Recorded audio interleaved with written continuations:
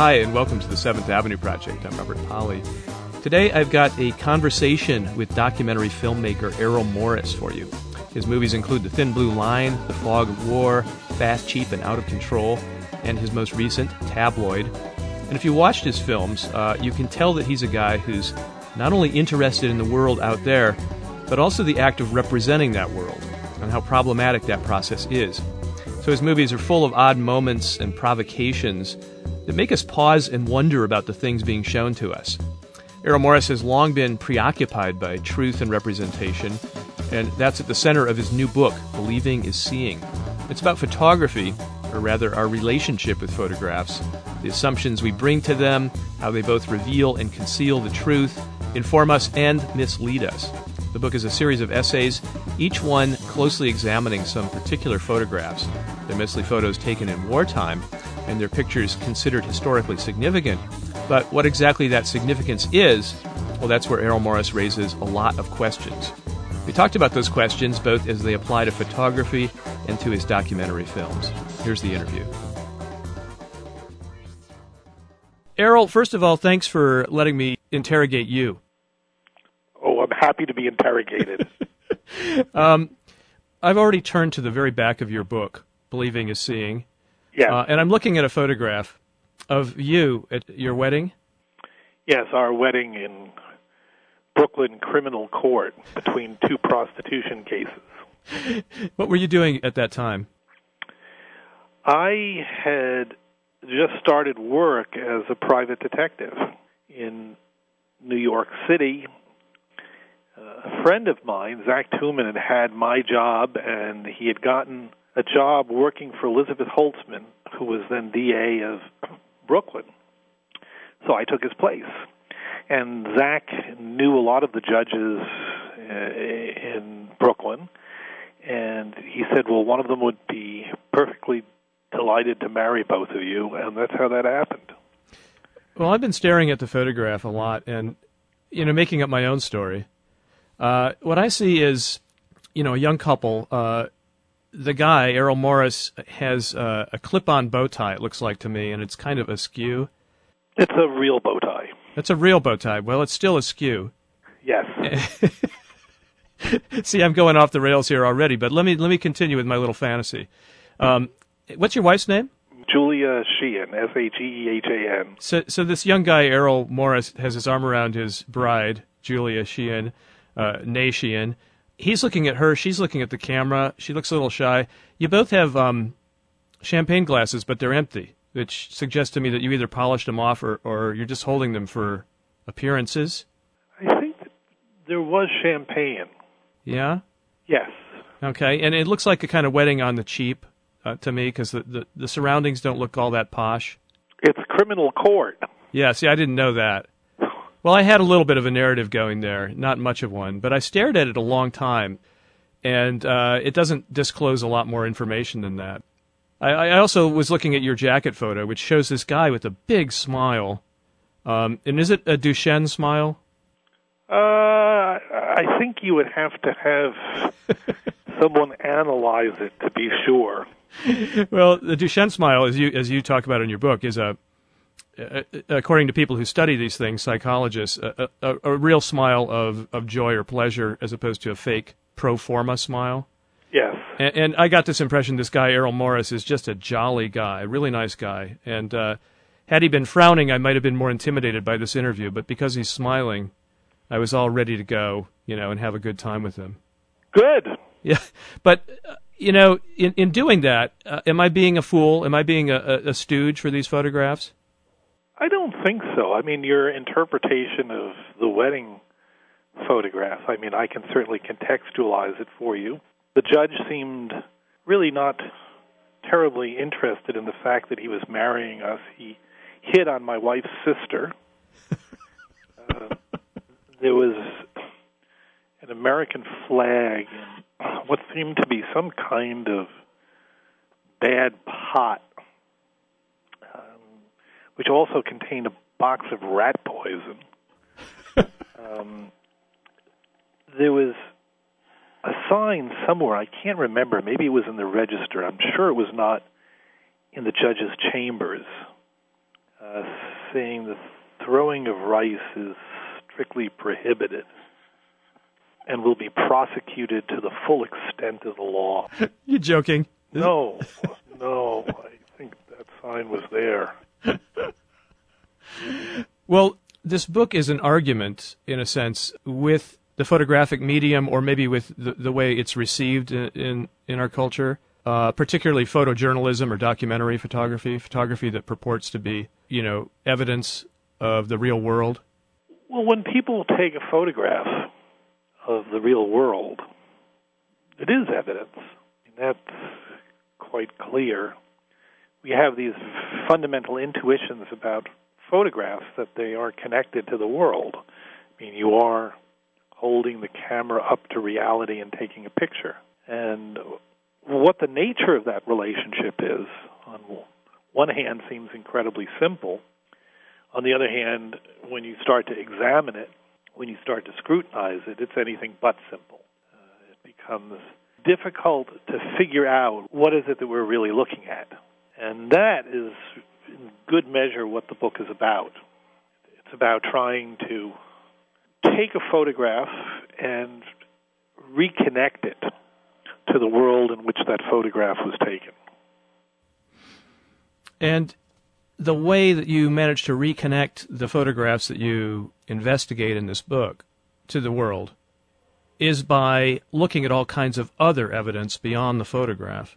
Absolutely. Sometimes you look closely at the photographs, and sometimes the photographs deliver more information than we might have expected, but a lot of times they don't. In fact, they seem to deliver the wrong information.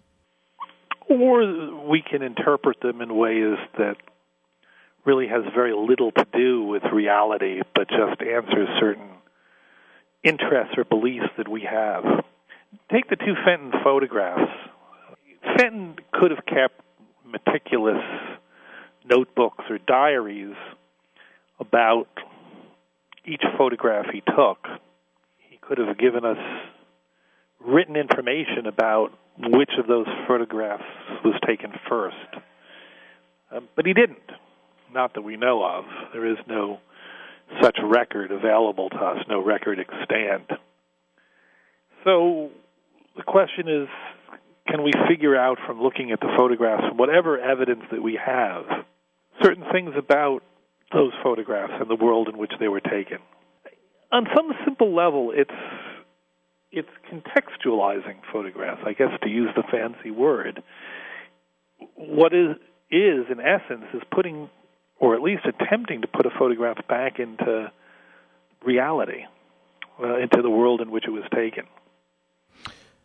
Just to give a little context to what you just said, you're referring to a couple of very famous photographs taken by an English photographer named Roger Fenton during the Crimean War in the mid-19th century, of this place that came to be called, or was called, the Valley of the Shadow of Death, which had been under intense bombardment by the Russians? Indeed, yes. And so there's this picture of this barren gravel road, dirt road, set between two low hills, and there are a bunch of cannonballs. In one case, the cannonballs are mostly in a gully to the side of the road. In another case, they're both in the gully and scattered across the road. And this whole essay of yours and the expedition that you took to the Crimea is a result of something that I think you read in an essay by Susan Sontag, where she claimed that Fenton had clearly taken the photo with the cannonballs in the gully first and then decided, gee, wouldn't it look better and more dramatic if the cannonballs were scattered on the road itself, as though the road itself had come under heavy bombardment and maybe Roger Fenton, was in danger. And you argued with her assumption, like, how does she know which one came first? And so you investigated, and through a series of inquiries with photographic experts and through an expedition to the Crimea, eventually you did figure out a way of determining which photo was taken first. Yes. One thing that I hope was clear in the essay, it may not be as clear as it should be. Ultimately, although I am interested in the whole task of trying to establish which came first, that's not what the essay is about. It's about scrutinizing photographs in a different way, where the primary interest is to try to figure out what is the relationship between a photograph and reality. And by looking at that question, which came first, there are these two photographs, and they're identical photographs, except that in one version of this photograph, there are cannonballs scattered on this road, and in the other, they're not. The road is relatively free of cannonballs. I call them off and on. Why should I care? So what? The reason, ultimately, is that it gives us a way in to looking at some of the basic ideas in photography, a way into looking at some of the basic problems of relating a photograph to the reality, in which it was taken, to the real world. And that's the focus of the essay. Well, among the arguments that propel this essay is not only the one I said earlier, that you severely questioned how Susan Sontag was able to presume that one came first, the other came second, but the intention that she inferred from that was that Roger Fenton had scattered the cannonballs on the road in order to make the photograph more dramatic, in order to maybe make himself look more heroic, i.e. the road had just been under shelling not too long ago, and he was on the road, therefore, gee, what a brave guy. And so you question this, this tendency that some of us have of reading an intention into a photograph. I think all of us, All of us. We read intentions into everything around us, photographs included. Susan Sontag's arguments seem to me to be a perfectly circular argument. She believed that the photograph with the cannonballs on the road was the second photograph. And she was right. It was. But she had no reason for that belief. It wasn't really based on anything, save for the fact that she thought he had posed the photographs. And because she thought he had posed the photographs, it made sense to her that he had scattered these cannonballs on the road in order to make it look like he was really courageous by being in that spot because there were cannonballs falling everywhere, or to telegraph the idea that it was a dangerous spot for the soldiers who were caught there, and on and on and on and on. But to me, it's not obvious which is first and which is second. It's not obvious what Fenton's intentions were because we don't know. This is a photograph taken in 1855. It's a long, long, long, long time ago. And who in hell knows what Fenton was thinking? So for me, it's a way of examining our prejudices, our preconceptions about visual imagery that are really independent of evidence. Well, most photographs give us, really, when it comes down to it, very little to go on. That photograph of you and Julia, I think I see a very tender look from you at her, but on the other hand, the same look might have just been a passing glance. And you know how photographs can make any momentary expression on the face look really, really important and symbolic, when in fact our faces make a lot of expressions in the course of a couple of minutes. So here I am. I think I know a little bit about this couple, but I don't know anything. I really don't know anything. I don't know if you guys liked each other. Well, indeed, we have known each other now for about 40 years, and we do like each other. In fact, the book is dedicated to her, and that's really nice to hear that that look is real. But honestly, I don't think the photograph could have told me that. Photographs are part of an argument. If you wanted to tell a story, about my marriage, certainly those photographs could be a part of that story. But I believe we always need to know more. I'm fond of pointing out that photographs rip a piece of reality out of context. We can't see to the left or right, below or above. And we have to really try to figure out what is that connection between what we're looking at and the world. That's what the book is about. My attempt to really understand the world through a series of photographs, to understand the limitations and at the same time what actually photographs can communicate very powerfully. You take a photograph, any photograph, you could separate it into two parts. Roland Barthes did this in a way that I find not entirely compelling and often confusing. For me, it's very simple. On one hand, we have a photograph and all the beliefs that people have about what they're looking at. It doesn't matter whether those beliefs are true or false, but we look at a photograph and we have many, many, many beliefs about what we're looking at. Independent of that is the connection of that photograph to the world and trying to trace back that connection and seeing what we can discover about the world in which the photograph was taken. And that's independent often of our beliefs. Very few people in looking at photographs, this is my own experience and I could be wrong, have really bothered to really track back what they're looking at. Susan Sontag would be the perfect example of someone who writes about photographs as if it's obvious, as if she knows what she's looking at, that the content and the meaning of a photograph can just be read off of its surface and there's really nothing more to consider. And I respectfully differ.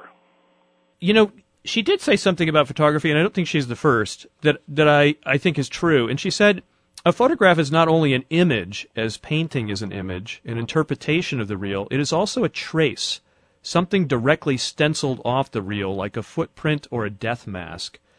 In other words, a photograph, and especially a traditional photograph made by, the old physical chemical processes before digital photography, basically... Well, the digital as well, also a trace. I mean, it's not... there's nothing about digital photography that tells me that there's not a causal relationship between the world and the digital image that is taken of it. That's true, although the old way was a little more stubborn and more resistant to tampering, and the new way allows you to change it any old which way. I disagree with that entirely. I don't think that tampering, the idea that somehow altering, tampering, or the current term photoshopping an image is something that has anything to do with digital versus chemical photography.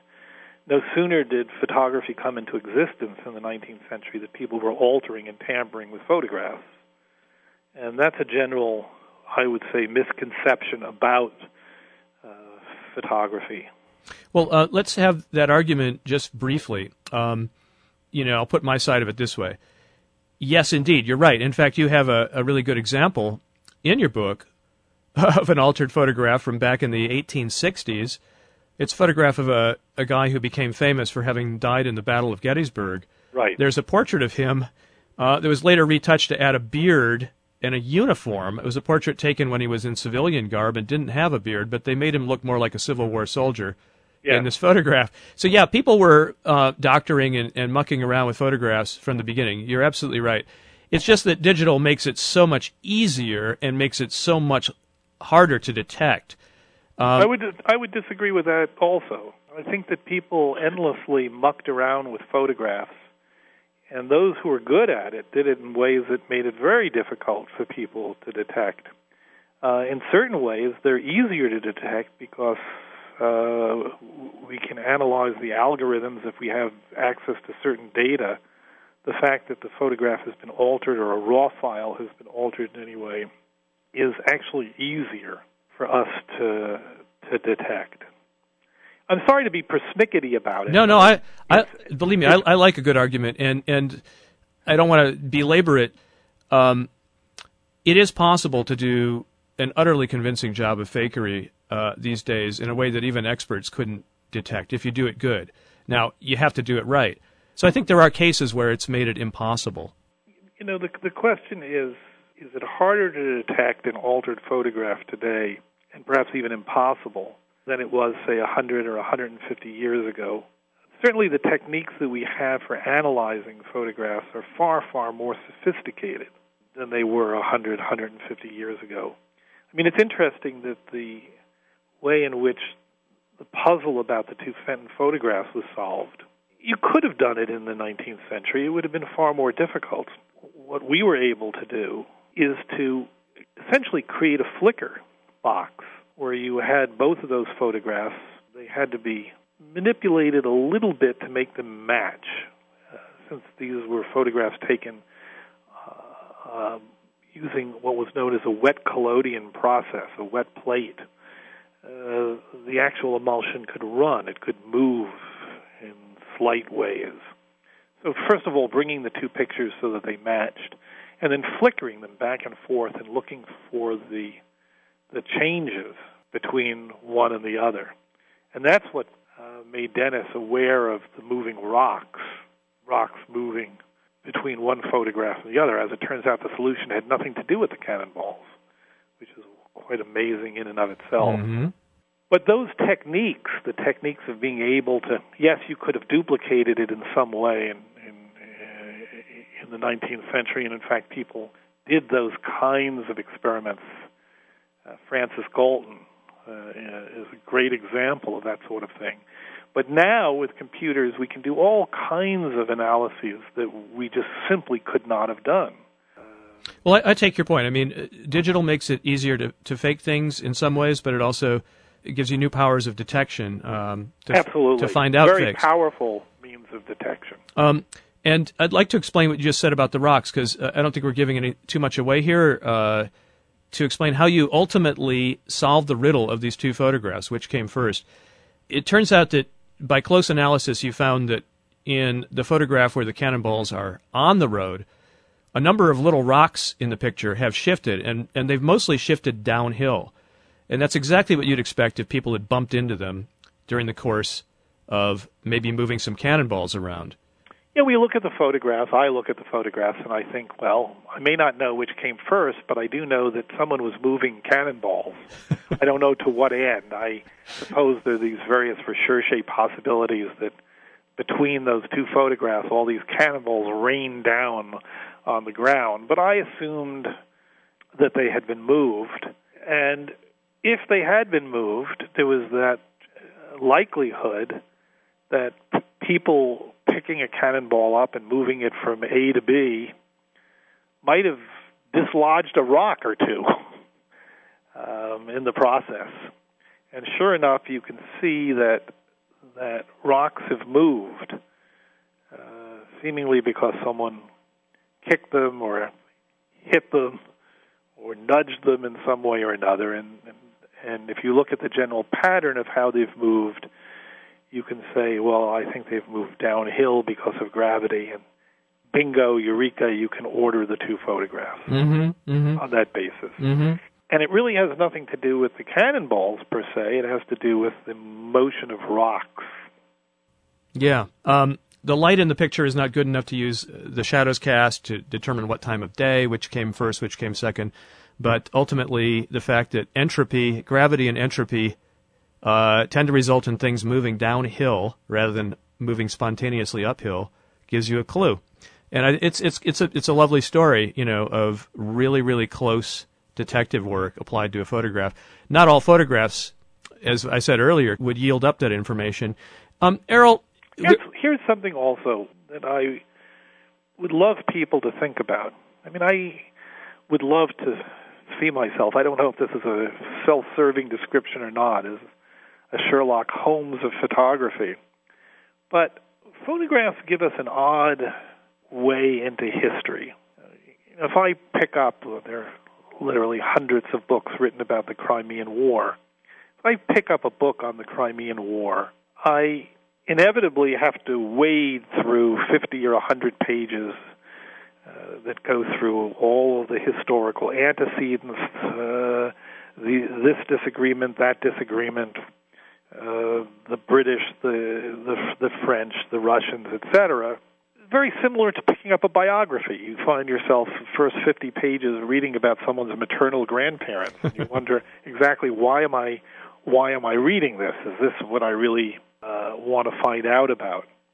Well, the photograph short-circuits all of that, historical photograph. All of a sudden, I pick up the Valley of the Shadow of Death, and I'm plunged into a very specific place at a very specific time in 1855. I'm on this road in the Crimea, in the outskirts of Sebastopol, and I wondered, is this a kind of odd time machine?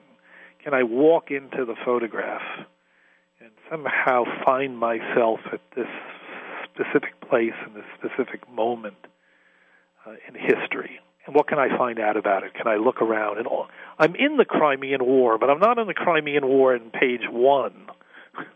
I'm in the Crimean War in the middle of everything. And that's how I proceeded. How can I learn about what actually transpired in the Valley of the Shadow of Death? Was there artillery fire on that day? Could I investigate the various artillery battles that were in progress? Can I look at soldiers' diaries or people who were in trenches on the hills overlooking the Valley of the Shadow of Death? And that's how I proceeded. And I think that a very different kind of story emerges, a story that might be lost to us otherwise. But to construct that story, you had to do all kinds of things beyond looking at the photograph itself. Well, of course, yes. Yeah, and so here's the question I want to ask, and this is based on what I've seen of photojournalism. It seems to me the story is usually told by the writing, and the photograph is there just to say, look, see, it really happened. If I just handed you the photograph of the cannonballs in the road, you wouldn't know what to make of it. Where did it happen? Did it really happen? You know, all of that. But if I then write the whole story of the Crimean War and give you that photograph, you can say, oh, yeah, I read about the Valley of the Shadow of Death, and I know why it was bombarded and when it was bombarded. And, gee, yeah, here is exactly what it looked like. So did the photograph really add that much? I would never have looked at that gully on that date without the photograph. Yeah, so it definitely moved you. I mean, it nudged you, it inspired you, or it sparked you. It is considered to be one of the iconic war photographs. This is at the very beginning of war photography. Fenton is considered to be one of the first photojournalists, one of the first war photographers, and this is his most famous photograph of the Crimean War. It is a picture that does capture your attention. For sure. In part because it is so ambiguous. I would say that is certainly part of it. There are no soldiers in it. There's no people in it. It's a landscape, a barren landscape. There seems to be no vegetation of any kind. We look at this road, this dirt road, and a dirt side path along the road, and these cannonballs. And we have to imagine. We have to imagine the world around it. And most of the really, truly powerful photographs ask us to do just that. They show us something, but they ask us to imagine the before and after, the left and the right. I mean, the Abu Ghraib photographs are the perfect modern example of this because they horrify the world. They have been probably shown, distributed more than any other photographs in history. Billions of people have seen them. And the question, of course, is what are we looking at? We all know the photographs. We've all seen the photographs. Maybe not all of them, but certainly there's 2 or 3 or 4 of them that most of us have seen. And yet, we may not know exactly what we're looking at all. And so again, you suggested that somehow if I was reading a comprehensive book about a period in history or reading a comprehensive book about the Civil War or about the Crimean War or about the war in Iraq, these events would pop into view. I actually would say they would never pop into view at all. They would be passed over. You know, one of the reasons that we endlessly think about Iwo Jima and the raising of the flag on Mount Suribachi is because of Joe Rosenthal's picture. Without it, it would have been passed over probably with some brief mention, if any mention at all. It's the photograph that brings us into history, brings us into that moment in history, that particularizes history as such so that we feel compelled to ask this question, what is occurring? What is it that I'm looking at this specific place, at this specific moment? I want to get back to a point that we may or may not disagree about. You pointed out just a moment ago that the photograph, gives us this vivid emblem of the things that happened. It grabs our attention. It gives us a kind of artifact. I'm using my own language here, but I think I'm faithfully capturing what you said.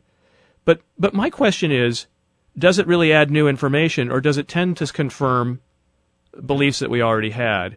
So in photojournalism, when the editor's going to pick a photograph among many that were taken by the photographer at a location, it usually seems to be one to support a pre-existing story or to support the news story that's already taken shape. If it's a picture of a politician at a press conference, if the guy's having a good time and things are going well, they might show him smiling. If things are going badly, they might pick the one photograph where he's sort of looking down and looks sort of defeated, even though... Certainly that is part of it. But because an editor selects a photograph because it telegraphs an underlying news story, doesn't mean that the photograph itself has no evidentiary value. It means that it can be used in various different ways. Part of what fascinates me is how even the writing of a caption under a photograph can radically change its meaning, or putting it in a block of type, one context versus another, can radically change its meaning. But that doesn't mean that the photograph itself has no evidentiary value. But again, getting back to, I think, a really important point that you make in your book, and you make by example, to really get at the evidentiary value of a photograph, you have to know more than what is presented by the photograph itself. I think that's correct, yeah. Yeah, and so, I mean, you have a number of insights that you've posted in your Twitter feed that summarize some of the arguments in your book, or some of the takeaways from your book. And one of them is, false beliefs adhere to photographs like flies to wallpaper. Yeah, and you've got plenty of examples of that in your book, how simply looking at the photograph and reading it in a way that seems most natural, we'd get the story completely wrong. Or we get it partially wrong, at least. One of the Abu Ghraib photographs that you examined shows one of the, I think she was an MP. Was she an MP, Sabrina Harmon, at Abu Ghraib prison? Very famous photograph of her leaning over the badly injured corpse. Corpse of an Iraqi, and smiling and holding her thumb up. And it's a horrifying photograph. But we learn from your account that she had nothing to do with the death of this guy, that she always posed that way in front of photographs, maybe partly just to be one of the guys, to be one of the gang, partly out of habit, partly out of putting up a good show. But she had nothing to do with it, and she professes to have been horrified by this apparent torture victim. Yet it was read as a sign of complete, jubilation, callousness on her part. Yes. Let me try. And it was believed that she was in some way complicit. Yes, yeah. In the murder. Yeah. Whereas the evidence that you present points to the fact that this guy died under interrogation and torture by the CIA. Yes. Yeah. That is correct. Well, your book and this conversation, I think you make the point that we should approach photographs with caution. We should avoid the impulse to think we've got it all figured out just by looking at the photograph. Buyer beware, really, when it comes to photographs. Now, you, of course, have spent your life, or much of it, making documentary films, making another kind of document. And a lot of your films, it seems to me, attempt to put the artifice front and center. Instead of being real verite documentaries that attempt to sort of plunge into the life of a person and be there on the scene, you present us with a whole bunch of evidence that clearly is presented as evidence, whether it's photographs or headlines from newspapers or staged interviews or little recreations and beautifully shot little enactments of things. But you seem to make it really clear, look, this is a guy putting together a film, presenting stuff to you in all kinds of ways that are, in a way, rigged for one purpose or another. That's more or less correct, yes. But that doesn't mean, of course, that if you take a movie like The Thin Blue Line, which has reenactments, old movie clips, yeah, carefully constructed interview material, et cetera, that doesn't mean that I was not involved in an investigation, and it doesn't mean that I'm not presenting evidence, and it doesn't mean that I'm not presenting or providing an argument for why there was a terrible miscarriage of justice. And that's all there. It is, and that movie, of course, is dead earnest, and it's about a life or death situation. Some of your movies deal with lighter subjects, or, they don't have to make a strong case one way or the other where a person's life depends on it. And instead, you give us a lot of stuff to mull over. But here's what I want to know. I mean, how should we be armed when we look at your movies? You've told us how we should be armed when we look at a photograph. I think you should look at them and think about them and think about the issues that are expressed in them. Yeah. But are you trustworthy? Or do we need to trust you? I am a dedicated investigator. Uh-huh. I can tell you that much. Yeah. I don't think that anybody is 100% trustworthy. I mean, if you're asking, am I trying to deceive people in my work? No, I'm not. I am actually trying to address issues and to present them honestly. But can you trust anybody just to hand you the truth without any possibility of error? No, you can't. People make errors all the time, including myself. I just see trying to tell a story, faithful story of the real world, and to try to tell it truthfully is a goal. And I try to strive. I do strive for it. Am I always successful? Well, I hope I'm occasionally successful, but I'm probably not always successful. No. I've been watching a lot of your movies again, having seen them when they came out, many of them. And, I mean, you know this about yourself. You've got certain hobby horses. You've got certain obsessions, certain themes that keep coming up again and again and again in various ways. I mean, the themes that seem to take over movies that don't necessarily seem to start out being about them. I mean, in Fast, Cheap, and Out of Control, I mean, portrait of four people who are passionate about what they do, whether it's studying naked mole rats or robots or doing topiary or taming animals for the circus. It turns into this, it seems to me, a meditation on death and mortality and time, and that comes up so much in your movies. Are you intentionally creating a body of work about these things, or are these things creeping into your work, or am I just way off base? I think it's part of what I do. I like to think that I'm an artist. I mean, if I'm lucky. And there's a real-world element of investigation in almost everything I do, but I think there's also, yes, you described it as my own personal obsessions, idiosyncrasies, interests, and that's all there too. And well, it should be. After all, I'm not just making journalistic movies. I'm also trying to make things that are in part about myself. I call it a cake and eat it principle. It's the dream of having your cake and eating it too, of being able to make movies about real things, to be a journalist, pure and simple, and at the same time to be an artist and to try to capture something about yourself and how you see the world. And if I can do both, that's really fantastic. Well, it struck me on seeing Tabloid, your most recent film, which in the latter part talks about a woman who has managed to clone a beloved dog, and she actually ends up getting multiple clones, multiple puppies out of this cloning, because she can't let go of this dog who died. It goes all the way back to your very first film, Gates of Heaven, which is all about, well, not all about, but partly about people clinging to their lost pets. So, yeah, you can trace some themes. You describe yourself as a journalist. I think of you as a guy painting a very interesting self-portrait. Oh, well, that's a very nice thing to say. Thank you.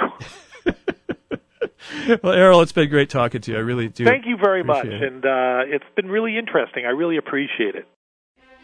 Errol Morris's latest movie is Tabloid. His new book is Believing is Seeing. And you're listening to the 7th Avenue Project on Central Coast Public Radio. Next up, another documentary filmmaker, Jonathan Stack. I spoke to him back in 2008 about a film he'd made called The Iron Ladies of Liberia. It's about the largely female government of Ellen Johnson's Sirleaf in the West African country of Liberia. Sirleaf took over in 2006 after years of civil war and a series of ruthless dictators, and imposed a new kind of government. Some people might call it, well, kind of matriarchal. That film that Jonathan made and the conversation we had is newly relevant because just a couple weeks ago, Ellen Johnson's Sirleaf shared in the Nobel Peace Prize for 2011. Here's my conversation with Jonathan Stack. Tell me how you got involved in this film. Well, I had made, even to go back a little bit, I had been making films in the United States in a prison in Louisiana called Angola, which is, I made a film called The Farm many years ago and went back many times, and it was an extraordinary place. It's a prison that had been a slave plantation, and I just got caught up in that whole idea of like looking at the results, the impact of slavery 150 years later. And Liberia, the country where Ellen Johnson Sirleaf is president, is the only country in the world that America literally created. It was made in America. The Constitution was written there, and its original founders are freed slaves who returned to Africa. So I was totally caught up in that journey of the African-American history, and that history, this piece of it, takes you back to Africa. And I got there in 2002, kind of almost by chance. I was making a film series called World's Most Dangerous Places, and we were there filming with a rebel army group called the LURD, Liberians United for Revolution and Democracy or something like that, and they were on their way to try to overthrow Charles Taylor. And while I was there filming, I just got obsessed and caught up with this crazy country, with this extraordinary relationship with the United States that I never heard about. And so after I had spent this month following this rebel army, I thought I need to go back and learn more about what this place is like and to make another film. And I found myself there a few months later, 1 month after the United States declared mission accomplished in Iraq, and it just seemed like the perfect place to look at America as nation builder. Let's back up a little bit because you mentioned the history of Liberia, and as you say, I think a lot of Americans aren't aware of it. It is unique. It is extraordinary. A group of freed slaves from the United States emigrated there in the early 19th century, 1822 to be exact. Yeah, let's give a little historic context to this. In 1805, the second country in the Western Hemisphere to declare independence is Haiti. Right. And it's led by freed slaves who lead the revolution against France, and they succeed. The South, seeing an obvious pattern here, which is freed slaves are a problem. They're going to, this is the group that's educated, they've got resources, and they're going to be a destabilizing force. They decide to partner up with what they call with a northern abolitionist to form the American Colonization Society. And so they organize, fundraise, and come up with a plan to send back freed slaves back to Africa to build a nation, to kind of recolonize a part of Africa, to bring Christianity to the so-called quote-unquote heathens. And that's the motivation for it. And in early 1822, the first ships head to Liberia. And around 25 years later, 1847, the country finally, gains its independence from the United States and goes on to create itself as Liberia, which the ruling class there is very powerful. They are what they call Americo-Liberians, descendants of freed slaves returned to Africa, and they're a small percentage of the country, probably 5%. But I believe it was up until the civil rights movement in the United States, people of Aboriginal Africans were not allowed to vote. This is one of the great ironies of Liberia, that freed slaves from America end up becoming the ruling class. the so-called natives are sort of second-class citizens. You know that Liberia was, because it was so close to the United States, Liberia actually has voted more closely with the United States and the United Nations than even Israel. Oh, really? And when the first effort at the League of Nations was formed following World War I, Liberia was a member of the League of Nations, and they got kicked out because they were accused and convicted. The president was accused of doing slave trading. Wow. So Liberia's had a kind of a spotty history of its own, and trying to formulate itself into a nation that encompasses and embraces all races and all backgrounds. And by the way, Ellen Johnson Sirleaf is not a member of the Americo-Liberian elite, though she has, I believe, some family descendants from Germany.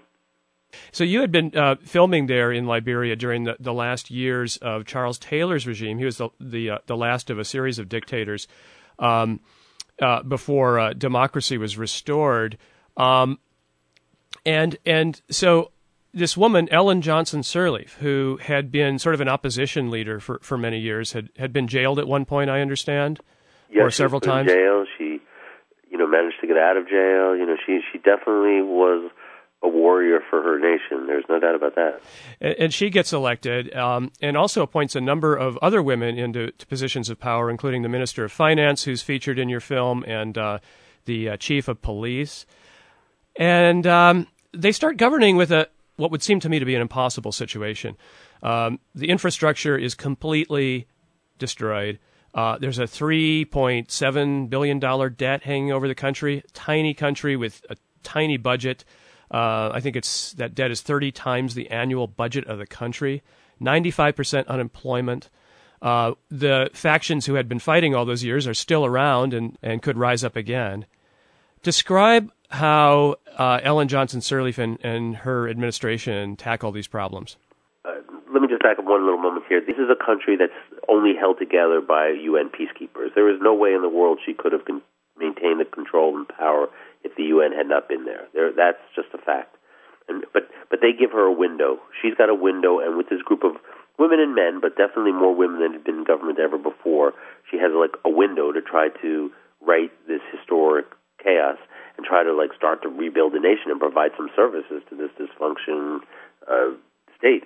And they just start in right from the beginning they've got to deal with the debt. The debt is so enormous and so absurd. I always laugh because Angola prison, where I have made many films, the annual budget is $128 million. Wow. And the budget for Liberia is $128 million. So that just gives some perspective. $128 million. So big part of their job is just to try to get the debt lowered. Otherwise, they can do absolutely nothing. And, it's just to try to, get people working in jobs and create some order. There's no roads. There's no water. There's no electricity. There's absolutely nothing. I mean, it's just the most dire situation, and the people are hungry, and they don't really, it's not like, democracy is a lovely thing, and I'm amazed at how much faith they put into that system, but the reality is they need to work, and they need to feed themselves and their children, and get their kids back to schools. And this has been just a battle for the last 3 years. And I've spoken to people over the years who were very tied to the government, and they always say, we made it through the first year. That's a miracle. We made it through the second year. That's a miracle. And the reality is the UN is still there, though not the 15,000 troops anymore. I believe they're down to 8,000 or 10,000. And they're still needed. And the reality is they still are battling the clock. They need to keep that country moving in the right direction to be able to avoid returning to the chaos. Now, the title of the film, again, is The Iron Ladies of Liberia, and that suggests that maybe we're talking about iron-fisted despots, but in fact, Ellen Johnson Sirleaf and some of the other women featured in this film seem to have a very gentle style, actually. They seem very much, well, I have to say, they almost seem like academics. I mean, in fact, they are. Ellen Johnson Sirleaf studied at Harvard, economics. Her finance minister sounds like she might have been educated in the United States as well. There just were not enough people in 2005 and 2006 when she takes over. There are just not enough people in power to run that country. And she goes around the world and finds the best and the brightest and begs them to come back and help rebuild the nation. And there are people who've been out of the country for 10, 15, 20, 25 years. Some people never been there, get educated abroad. Now that sounds like the makings of a real debacle to me. I mean, we've seen best and brightest. In fact, that phrase was coined to describe the smart guys who got us into Vietnam.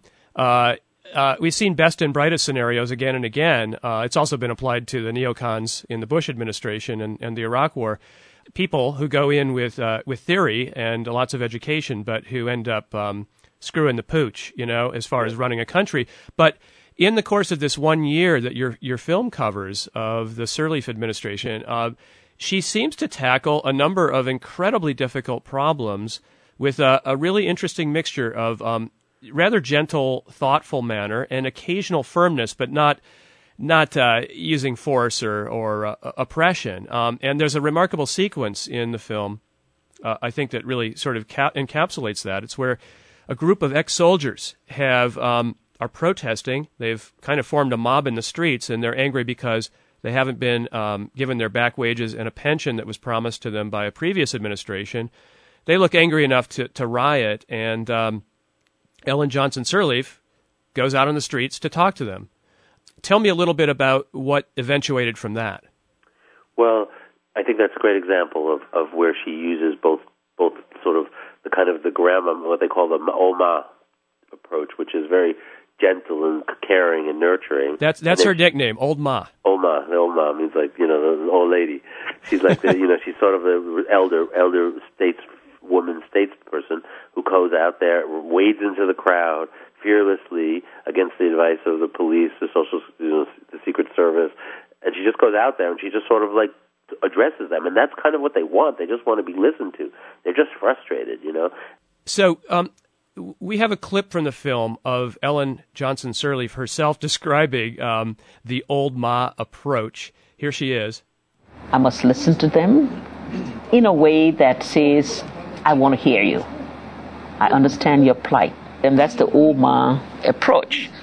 And it usually brings a positive reaction because I'm coming as a mother to listen to them. That was Ellen Johnson Sirleaf, president of Liberia, describing her particular approach to reconciling division in the country, the Old Ma approach, involving listening and being gentle. But then, in the course of this meeting with these angry ex-soldiers, after making some concessions to them, saying that they'll work on getting them their pensions, she then sort of upbraids them, and I want to play a little sequence where she does that. How do we respond to those people in the villages? The people who got taken out of their homes because SSS and Warren faction went into their villages, took all of their things, made all of them run, killed some of their people. What do we tell them? Every time you make demand, we give you money. What more tell them? You got to take care of them too. They were the victims. They were the true victims of the war. And those are the people we are concerned about. But don't stand up there and say you high and mighty. Don't forget those poor people out there that you have impoverished. Now, it's really interesting. She's been very gentle up to this point, and now she's wagging her finger and saying, but if I keep giving in to you guys and keep giving you money, I also have to answer to those people in the villages who were the victims of atrocities committed by soldiers like yourselves. And you've got to take that into account, too. And her whole manner changes, including the style of speech, which is interesting. She goes into, I'm not sure what the right word is for Liberian, patois. Well, they just reference it as Liberian English. Okay, so she goes into Liberian English, sort of the common speech, and she gives these guys a dressing down. Yeah, there's no, you pointed out something really interesting, that literally not only does she have these two approaches to governance, she has two languages that she uses. She uses the popular speak in which she's able to communicate with the masses, a kind of, I wouldn't call it a pidgin English as much as, but it is, they reference it as a Liberian English, and then she speaks obviously the eloquence and the aplomb and the vocabulary of a Harvard graduate. And it's very interesting, how she can kind of go between these two worlds, and she has to do it because she is the face of Liberia to the rest of the world. She has to go interface with the world leaders and to try to convince them to forgive her debt. And obviously, in those circles, she has a completely different language, and it's very interesting to see it, to be able to see it in the movie. Yeah, definitely. And the reaction of these tough ex-soldiers is pretty amazing, too. They really seem genuinely cowed by this this woman, calling them on their behavior, and they walk away and sort of pledge not to cause any more trouble. Yeah, no, I found myself at times during the war when I was there for the first film, where I was in these scary, dangerous times, and I found that when I would get angry or raise my voice and be very authoritarian, people would respond. Like there is a sort of a part of this culture that really respects the strength of a strong-voiced person, and she definitely knows how to turn it on. She is a powerhouse. When you were filming there during the conflict, I mean, you must have been in some very hairy situations. There were times where it's scary and dangerous, but I never felt threatened personally. Guns, bullets are flying, they don't discriminate. But as an individual arriving in a country, they love Americans so much in Liberia that when you show up, particularly at the hard times and the hard circumstances, they receive you with such gratitude and such kindness and love, really, that, I always felt completely embraced. This is a country that in some way sees us as their mother country. Is that putting it correctly? If tomorrow they woke up and were declared the 51st state of the United States of America, they would consider that the greatest day in history. And Liberians are served in the Iraq War in quite big numbers. There's a strong relationship between Liberia and the United States because of our historic ties, and people still feel it in a very visceral way. And you see it everywhere you go. I mean, and people go back and forth. I mean, Charles Taylor's son is an American citizen who happens to be facing war crimes charges right now for crimes committed in Liberia, and he's facing those charges and in a court in Florida. Oh, really? Because he's an American citizen, he doesn't go to The Hague or some other international tribunal. Can you do the Liberian handshake? I'm pretty good at it. I got the snap down. It's good to lick your fingers first so you have a little traction. You should describe it for the listeners. Well, you shake your hands, you kind of give a little fist, then you pull back, and then you snap your fingers at the last moment there. And if you get it right, they always go, oh. Clearly, they see that you're somebody who understands them quite a bit better. So I would recommend anybody who goes to Liberia, find a Liberian, practice the handshake, and then go there, and you'll get much better results. Now, you as a documentary filmmaker know that it's very possible to sort of slant the truth or tell the story you want to tell with film and maybe gloss over things that don't quite fit the story. And this is a feel-good film. It covers 1 year in this administration in Liberia against impossible odds and seemingly doing okay. But truly, are they still okay? Is this, or has it fallen apart? It's now 3 years, almost 3 years since the Johnson Sirleaf administration came into power. How are they doing now? Look, the world economy is collapsing, and Liberia suffers even more. I mean, prices of basic commodities go up. They're an importer nation for food, basic food. They need their rice, and their rice costs more now. And that creates rage and anger in a place where there still aren't enough jobs, there still isn't enough electricity, and they're still not running water. So, if you were ask me, are things okay there? No, they're not okay. That, on the other hand, would I say that have they made enormous strides forward? Yes. And so they operate in both of these modes, and it doesn't take very much for it to explode. You see it sometimes when there's just this. People are incredibly patient. If the conditions exist in Liberia were sort of to be experienced by Americans for 24 hours, we would have the second revolution in America. We would not put up with it. It's just too many hardships and just too many frustrations.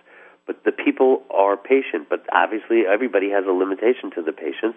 And, Ellen and her administration are so completely aware of that that's why they work so hard. They realize there's never a day off. There's never a day you can sit back and say, finally, we got some good news here. I don't know they get that many good newses. Their good news is so minimal that I think they're just keep it, they just know they got to keep struggling. And I think it was best summarized. I was making a promotional film actually for Liberia to help get investors to come there, and I spoke to a young man who was in Liberia. He'd returned. He'd never lived in Liberia, but he was a businessman, and he was so excited by the Ellen Johnson Sirleaf administration and all the strides that were being made. And then I asked him a very simple question. I said, if tomorrow, he was going on about how it was great and how many opportunities. He was encouraging other young Liberians living in the United States to return, and together they would rebuild the nation. So I asked him a simple question. I said, if tomorrow morning you wake up and you see the UN peacekeepers heading off to the airport with signs saying, mission accomplished, what would you do? And he looked at me and he said, get to the airport and leave. Wow. I just wanted to talk a little bit, Jonathan, about your film work in general. I was looking at your Wikipedia biography, and it says you've earned a reputation for your unique ability to gain access into forbidden and even dangerous worlds. They're talking about your work in prisons like Angola Prison in Louisiana, in conflict zones like Liberia, and the Church of Scientology as well, which you did a film about. Mm-hmm. Are you still up to dangerous exploits? I love going to dangerous places. So, you know what I like doing? I like going to places that people perceive as being conflict and discovering the common humanity that we all share. And so I've been saying to people, I keep making the same basic film. It's always looking for the best in people in the worst of places, the worst of circumstances, with the hopes that by shining the light on the goodness and humanity, we are able to celebrate and perhaps begin to move towards that light, as opposed to so much of what media does is just go to the worst of places and only see the worst in people and end up just affirming the stereotypes that make people, that sort of create more fear. And that was the filmmaker Jonathan Stack, recorded in 2008. And by the way, Ellen Johnson Sirleaf is running for re-election as president of Liberia. The votes are trickling in, and she is ahead and expected to win. And that does it for another 7th Avenue Project. I'm Robert Polly saying goodbye until next week. And don't forget, we're on the web at 7thavenueproject.com.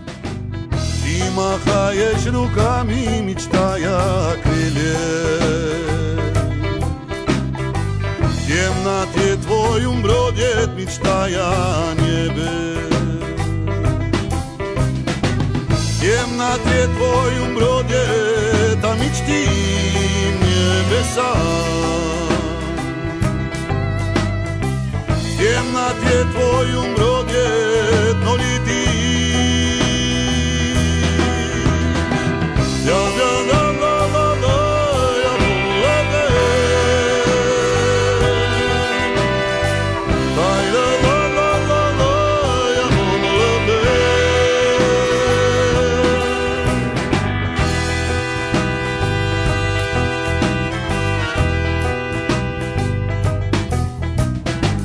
La nuit tombe et tes rêves rejoignent le ciel.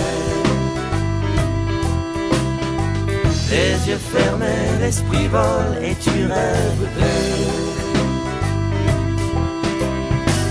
Et du noir de la nuit s'accrochent des ailes à ton rêve.